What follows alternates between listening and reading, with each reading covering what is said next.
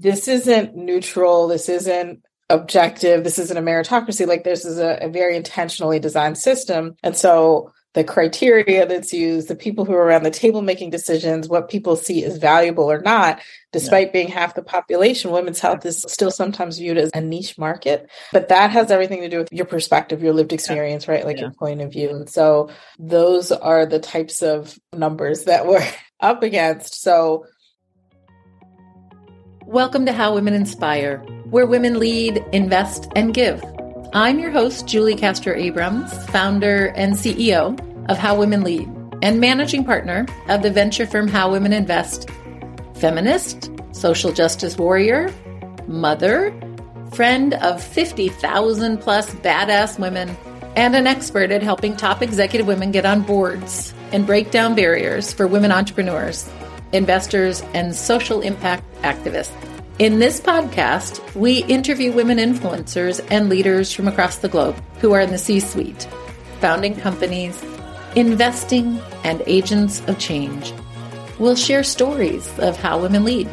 We'll provide insights and data, tips you can put into action, and get to know the women who have fiercely and unabashedly stepped into their power in leadership and opened doors for other women like you. We discuss topics ranging from the journey of getting a board seat, how we can counter cultural frameworks that change the way the world views women leaders, what we're doing to close the gender funding gap, and driving equity for women in all aspects of life and career. My goal is that after every episode, you walk away feeling inspired, unstoppable, ready to level up and step into your power and influence. I want to break down the cultural narratives that hold us back collectively and those messy messages you heard that are taking up way too much of your brain space.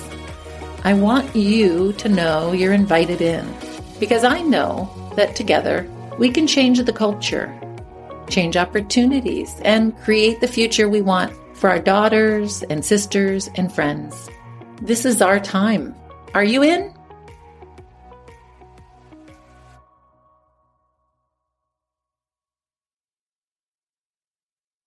Welcome to today's episode of How Women Inspire.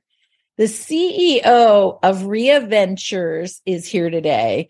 She's a social entrepreneur in residence with Common Futures, a past fellow with equitable access to capital markets in the Fair Finance portfolio at the Beck Center for the for social impact and innovation at Georgetown University. She's a strategic leader and has a proven track record on all things advancing gender and racial equity through impact investing, policy, and practice. As CEO of Rhia Ventures, she oversees direct investments in early and growth stage companies with a goal of creating a vibrant U.S. sexual, reproductive, and maternal health market that produces just outcomes for all. Justice. Erika has worked in nonprofits and philanthropy for more than 20 years. Erika, what a treat to have you with us today. I am so honored, so aligned with everything you believe in, and I just can't wait to get into it. Thank you very much for joining us today. thank you so much for having me. I was looking forward to this, and I appreciate the opportunity to chat. Can we just start with something fun? What is that song that lifts you up, or is your celebration song in the good times, or maybe helps you in the days that you need a little lift? So I have a favorite song. It's Lovely Day by Bill Withers. So that was the song that I played when I was headed to the hospital to have my son. It's the song I played when I was headed to the hospital to have my daughter. It's a song I play for them, and it really does inspire me because it's just, Start with it. When I look at you, I know it's going to be a lovely day. It's going to be all right. And so those are the two human beings who inspire me most. And so at some days you just need to just know it's going to be a lovely day. Yeah. So that would be. I love that. And it's so interesting. I've been leading women's organizations for my whole life. And I always felt like, when people would tell me they're having their first baby, some people are like, oh no, how are we going to get the work done? And I'm like, great, because I love to hire strong women that are really type A, fiery. And it's like, when you have children, it helps you have perspective. And I always felt like you'll sustain longer here with me if you actually have a family. No, really, because it gives you perspective. And it's that place that just like grounds you in like, what is really important? And so often 100%. In the work we're doing, it can feel life and death. It can feel like the urgency. And boy, honey, I am so grateful for your leadership, because the last year, 2022, was a test for all of us. Mm-hmm. I'd love to hear from you, sort of maybe what are the leadership skills you pulled out the most last year? And what was it like being on the front lines in the way you are? It's such a unique position, right? Sure. So I guess I'll start with the skills that I needed over the last year. And I would even say for me to a degree over the last 3 years, because a lot of my work was in focus in 2020 following George Floyd's murder and the racial reckoning in the United States at that time. And it seems like things haven't slowed with respect to issues of equity and justice. So whether we're talking about justice, we're on racial, we're feeling like one of our boys just died last week, one of our sons, right?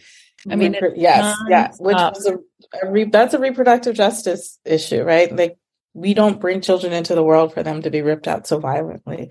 And the principle, the human rights basis of that movement, and the idea that children should be able to grow up in safe, healthy environments, that the last words or the person he called for was his mother, right, was just heart-wrenching. And it's an extension of this brutal system. I know it's a focus on policing, but it's all cut from a similar cloth that sees not every human being equally, and just this constant fight for our humanity. So whether it's bodily autonomy or just the ability to go home safely is all wrapped up in this. And so I think just in terms of what it has required of me or the leadership skills, one is focus on ultimate objective and goal here, which is justice. And of course, that requires repair, that requires mitigating harm, that requires understanding what has come before to shape the current conditions.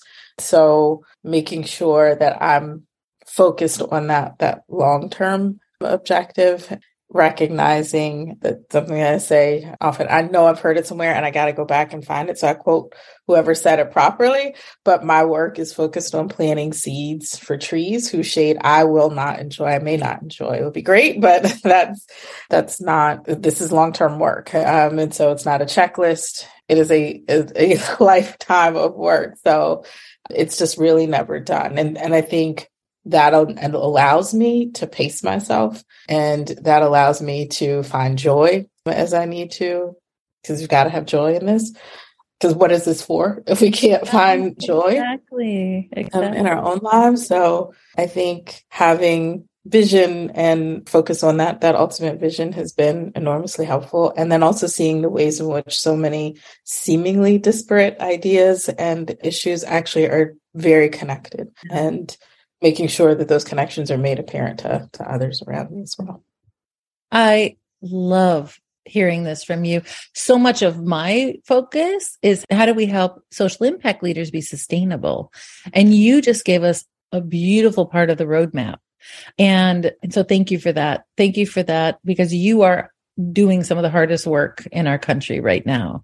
So knowing that you have strategies to sustain yourself really makes me happy. Are there other things that you're seeing out there when you think about planting the seeds, right? Like, what is it racial and gender justice? What is that's the tree whose shade we want to be under?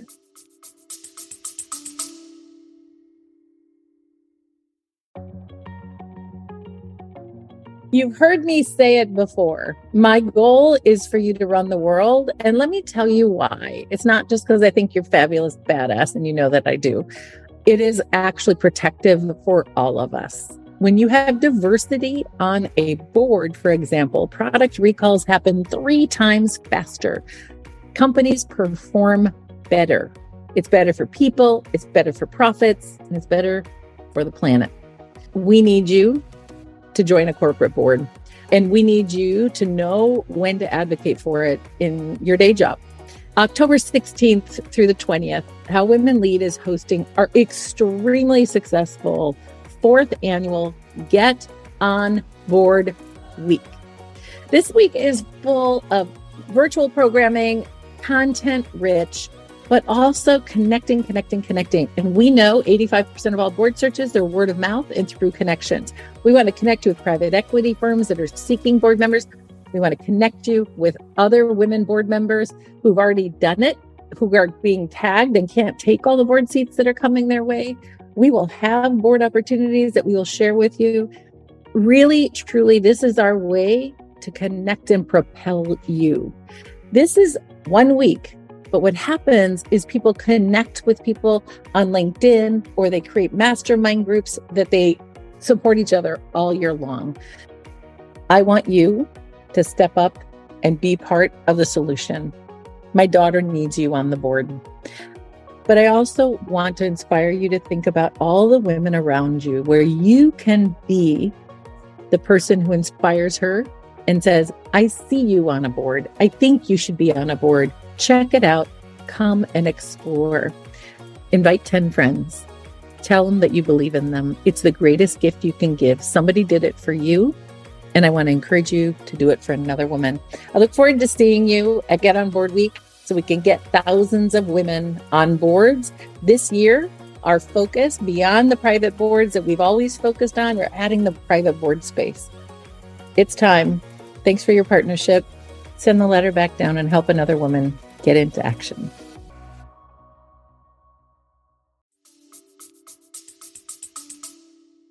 Right. It's interesting because coming into this work focused on reproductive maternal health equity that we do at Rhia in a number of ways. I'd say we leverage capital. Like that's fundamentally what we do to advance reproductive and maternal health equity.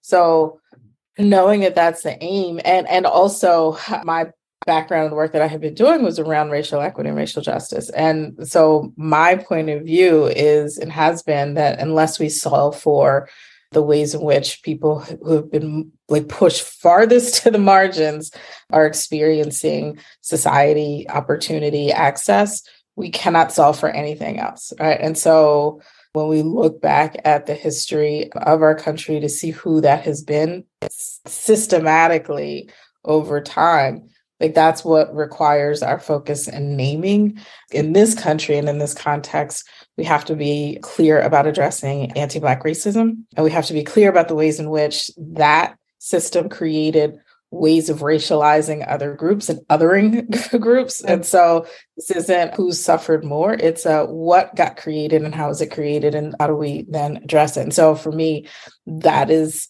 the path that we need to understand. Like we need to kind of understand how do we get here. So when, for example, the first article about the 1619 Project came out, a couple of years ago, I was so excited because I was like, it's never been kind of put in the mainstream this way, right? Like there've always been historians and economists and thinkers, cultural critics, I think of like James Baldwin. I think of all these people, Black feminists who've thought about and ruminated on and written about all of this, but to have it in one place, have it in the New York Times and kind of in the main was a pretty significant accomplishment. And I think was essential because so many people think like, oh, well, that was so long ago. No, it is very, oh my God. Present. Right. Yeah. When anybody who tries to act like somehow there's no meritocracy today it's just not. And so, so you're connecting capital to people who are solving solutions. So is there more capital today than there would have been 20 years ago? Like, is there a moment here with a surge of opportunity or is it a dribble? That's a great question. So it requires like so much context. So yes, there is opportunity. There's always opportunity to do more, do better. That said, there has never been enough capital that has been deployed to women's health. What is the percentage? I mean, I can quote the percentages for women of different races and ethnicities, but what for women's health, what percentage of all that? So the last stat that I was looking at, I think it was less than 2% or roughly 2% of VC funding for healthcare was directed for women's health. And what percentage of the economy? That is a great question. I'm not Okay, sorry. I'm not trying to quiz you. No, that's like, fine. But what I pull can out the tell you Georgetown, there is a stat that's relevant here with respect to who controls capital, right? Right. And it explains why that number is what it is. No and question when about it. you look at the broader asset management industry, right, like as a whole, and there was a stat that had it about $82 trillion in terms of assets under management. Less than 1.5% of that is in the hands of people of color and women-owned asset management firms. And when you look where capital flows and who has access and who doesn't, it kind of matches up. And so this isn't neutral. This isn't objective. This isn't a meritocracy. Like this is a very intentionally designed system. And so the criteria that's used, the people who are around the table making decisions, what people see as valuable or not, despite being half the population, women's health is still sometimes viewed as a niche market. But that has everything to do with your perspective, your lived experience, right? Like your point of view. And so those are the types of numbers that we're up against. So when a fund like RH Capital, which is the venture fund subsidiary of Rhia Ventures, is in existence and has like celebrating this close. It absolutely should celebrate the close at 38.5 million for fund two. When stacked up against the sheer volume of VC funding for anything, we have a long way to go. Yeah. So, two things can be true at the same time. So it can be true. It's an amazing feat. The team at RH Capital has done tremendous work and will, deploy capital to some incredible companies bringing innovation to market. And there should be bigger and more funds that are similarly situated. Well, and women have more wealth than we've ever had before, but we're not playing in venture. And so to me, going and asking some group of men behind closed doors that their whole foundation is based on pattern recognition and who they trust, we're not going to convince them to start investing in Black women or women of color run healthcare solutions. It's too far, even if it's for women in general. And they're like, oh, let me go talk to my wife or my daughter. It's like, they're not a venture capitalist. How does that have anything to do? Like venture capital is really, it's not, you have to trust the leader, but the rest of it, you can put on paper and look at the numbers. Like you put in a spreadsheet for the most part. So it's not really subjective. So anyway, that's my soapbox. All right, dear. What are the biggest innovations you're seeing? What are the things that we all might be seeing come down the pipeline of women's reproductive and other sort of healthcare resources? So I'll talk about a little bit about that, but also talk about like the innovations, the way that we do what we do. So sometimes I think that can be an innovation, right? Especially when decision-making has been concentrated in the hands of a few, just actually broadening who is influencing how resources flow or the expectations around what you do with your capital. I think that can be an innovation too. And so just in terms of some of the opportunities, there's a lot more investment and movement in menopause, which was off the radar for years, but now there's some energy around menopause. There's more interest in contraceptive technologies. So with the Dobbs decision, suddenly people became concerned about what their options were with respect to contraception and knowing that may be under threat as well. So what are some of the resources that are being dedicated to contraceptive technologies, including men's contraception? And then also some digital health platforms. So digital health got a boost during the pandemic with telemedicine and the inability to be in person, to be seen in person, or to engage with your healthcare provider in person. And so we've seen obviously far more digital health access platforms that are emerging on the market. And some of them are really focused on populations who have been hardest to reach or suffering from the greatest disparities with respect to their health. So I'm thinking about maternal health disparities. So I'm thinking about whether it's geography, or the effects of medical racism and bias in systems or lack of access to insurance. The ways in which we can reach people is changing substantially, again, with telehealth and these digital access platforms. So I think those are probably some of the things that are excellent. Yeah. Well, and there's so many holes in the space. I mean, we have a grants program at How Women Lead, and we funded a Black Women's Health initiative that was run by this OBGYN in UC Berkeley who she became the head of public health, and she got the reports and found that Berkeley, the city of Berkeley, I shouldn't say UC Berkeley, in Berkeley, the city of Berkeley had the highest rates of poor outcomes for Black women in the United States, and found that it was literally double what it was in other cities of its size. And it's 4 times worse outcomes than for white women. And ultimately she found it was racism. So anything that you can do to tighten it up, fill the gaps, make it less subjective. We got a long way to go.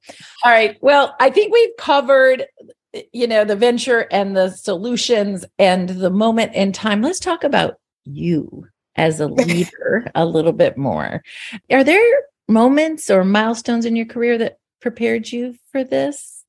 Probably. I think it's interesting looking back, there were moments where I actually had to be pushed into the next opportunity. It wasn't always an obvious next step. And who does that for you? Who pushed you? Well, in one case, it was my employer. It was like, this isn't working. And, it was a shock. And it was like, oh, my ego. But at the same time, he wasn't wrong. And that opportunity gave me enough insight and taught me enough to take into the next opportunity, which flourished and became what it is that I do even to this day, and thinking about the intersection of racial equity and impact investing. And so I would say there have been moments that felt hard and less than shining, and things that, you don't want to talk about all the time, but really they were the catalyst for the next opportunity. Because looking back, either I would have tried to make a thing work that really just wasn't going to fit, or I would have become comfortable and complacent and not taken a chance. And so sometimes you do actually have to be pushed in ways that may just not feel comfortable. Throughout our lives, isn't discomfort what happens before growth? I don't know anybody who's gotten to a role like your role, which is both so unique in this country. Like there's nobody else doing what you're doing, right? Unless that are in your ecosystem, but you are a standout, Erika, in the work you're doing and how you do it. So of course, there's no way you were born ready for this. You had to grow, you had to learn, you had to tighten up your focus. And so when you think about I'm going to say young women who are out there coming up in this space, like what advice do you have for them if they're having that bump in the road? One, I would say have the belief in your capabilities and your competency. But even when those bumps come, and they come for various reasons, like all kinds of reasons, the thing that you shouldn't question is your competency, your capability, because when you start to do that, that's when you take no chances and you start to fold in on yourself. So I would say that should be off the table. And that doesn't mean we don't have things to learn. It doesn't mean that there's nothing to develop, but even in acknowledging that is still can also be acknowledging, like, I am a competent professional. I know how to move forward, even when I hit a bump in the road. And so just that fundamental belief in yourself, I think, is really important. And that's the resilience. And I guess when people refer to strength, that's really what it is. It's like, do you still have the ability to believe in yourself, regardless of what's kind of happening around? I think it would be a huge one. And then also understanding what your purpose is. And I say purpose, maybe I mean mission, like your personal mission. But I'm very early in my life, I'd say I was about 19, it became clear for me what it was that I wanted to do. I didn't know how, but it is a thread throughout my career. And really, anybody that has worked with me will tell you, oh, yeah, that makes sense. But it is that personal mission is to improve the material conditions of Black people and Black communities. And because of that clarity, I know what it is that I'm trying to get done wherever it is that I am. Beautiful. And so that's so clear. Yes. There it is. Like everything centers around that unapologetically. Thank you for that. Sure. Where are we going to see you in 5 years? Like, what do you see into the future? I mean, obviously you're a mom and there's so many parts of you, but what are some of the things that you're looking forward to? Oh, gosh. I'm looking forward to expanding our work. So bigger fund, more money to deploy. Looking forward to that. Looking forward to, because at that point in 5 years, we'll be sort of emerging from our strategic plan. So we're about to release our strategic plan for the next 3 years. So we'll be, kind of looking back at what we were able to get accomplished. So yes, more money, more funding in women's health. I hope to see more types of capital, more types of funding happening as well, right? So venture is but one tool, but we need catalytic capital in this space, right? Like every idea isn't suited for venture funding, and that's okay. It's not that the ideas are insufficient. It's like the ways in which we can fund ideas is insufficient. And so how do we think about not just a bigger fund at RHC, but what are other vehicles that could be created that are going to catalyze even more opportunity in this space? So I think that would be another thing I'd love to see in 5 years. And that more companies take this work seriously.